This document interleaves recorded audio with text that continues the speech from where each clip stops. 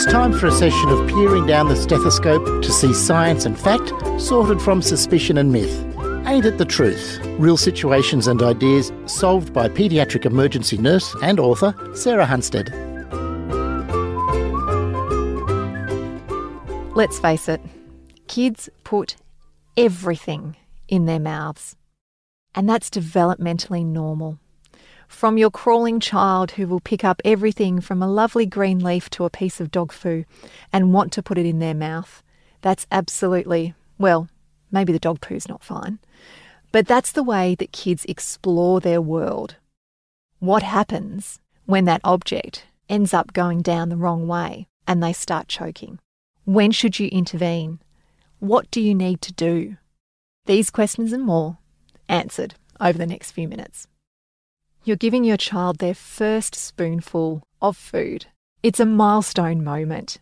The camera's out, everybody's crowded around, and chances are they're just going to spit it straight back out at you again.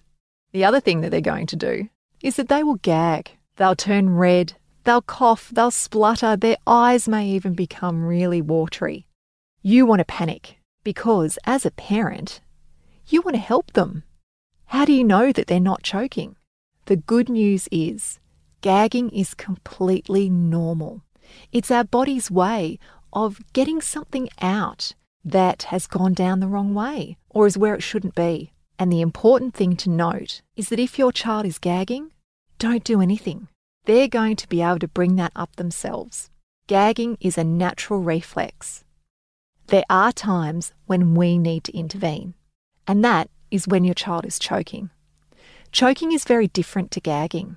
Choking can be life-threatening, and it's when an object is stuck in either their windpipe or their esophagus, and we need to help them.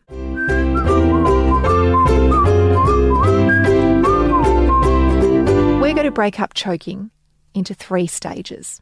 If your child has choked and they've become unconscious, then you need to do doctors A, B, C, D. And if you don't know what I'm talking about with those letters, then you need to do a first aid course. And you can listen to our podcast on the same subject. What about if your child has what we call a strong, effective cough? So that's when they can take a nice big breath in and a huge cough out. Certainly, this has happened in my household. One of the reasons that children can often choke is when they stick something in their mouth and they run around. A child running around with something in their mouth is certainly a danger zone because they can stumble and down it goes. And this happened in my house. My daughter, when she was 2, was sitting at the table. She picked up one of her rice crackers. She stuck it in her mouth. She stood up. She raised an eyebrow and off she went. And as I was yelling at her to come back and sit back down, because that's the rule in our house, if you're eating, you're on your bottom, she stopped and I went, oh, thank goodness she's actually listening to me. But she wasn't. She was choking. And I realised when I ran over to her and she took a big breath in and a huge cough out.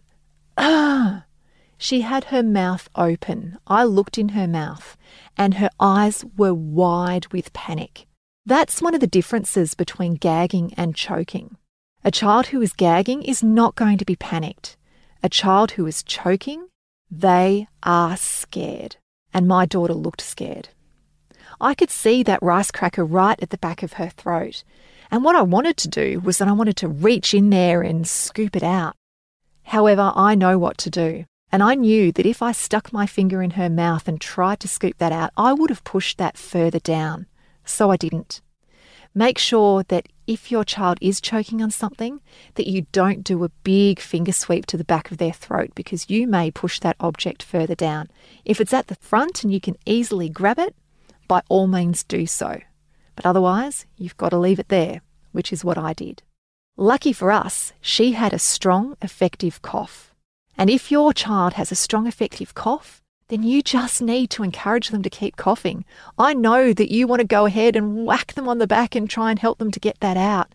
But if you hit them on the back whilst they're taking in that nice big breath, you could actually dislodge that object and inhale it further down, which could potentially block off their airway. What I did? I encouraged her to keep coughing. 3 big coughs later, cracker comes flying out, Rest of lunch comes flying out. She's in tears, I'm in tears, and she didn't eat that brand of crackers for about 2 years afterwards because, of course, it was the crackers' fault. When we need to intervene, and intervene quickly, is when our child doesn't have that strong, effective cough, when either they're silent or they have an ineffective cough. That's not a lungful of air coming in or out. We need to intervene, and we need to intervene quickly. We're going to pull them out of the high chair or whatever it is that they're in.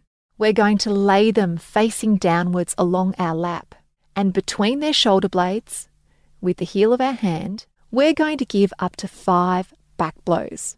It's a strong, forceful blow between the shoulder blades, but it's not just a pat.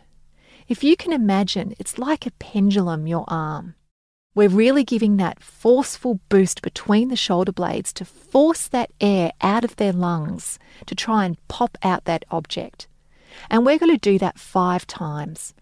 Mind you, if it comes out after the first one, you don't need to do all 5. If after those 5 back blows, the object hasn't come out, I want you to turn them over. And with your hand, or if it's a young baby, with your 2 fingers, right on the centre of their chest over that hard breastbone, so not on their tummy, on that hard breastbone, you're going to give up to 5 chest thrusts. It's not like CPR. CPR is smooth and rhythmical. This is a short, sharp thrust, once again, to try and force that air out of the lungs to pop out that object. If it still hasn't come out, then we go back to our back blows again. And what's really important is that we have help coming. Make sure that you or somebody with you has called 000 because you want those paramedics coming quick, smart to help. If your child becomes unconscious, then you need to start doctors ABCD. Most importantly, particularly in children, don't be tempted to do the Heimlich manoeuvre. Here in Australia, the Australian Resuscitation Council does not recommend that you do this. The Heimlich manoeuvre is when you grab somebody around the tummy and you forcefully push upwards into their abdomen. This can cause lots of problems in kids, including damaging their soft, sensitive organs. Remember, if your child has an effective cough, encourage them to keep coughing. If their cough is ineffective or silent, 5 back blows, up to 5 chest thrusts, over and over until either help arrives, they clear out the object, or they become unconscious. And if they're unconscious, you are doing doctors ABCD.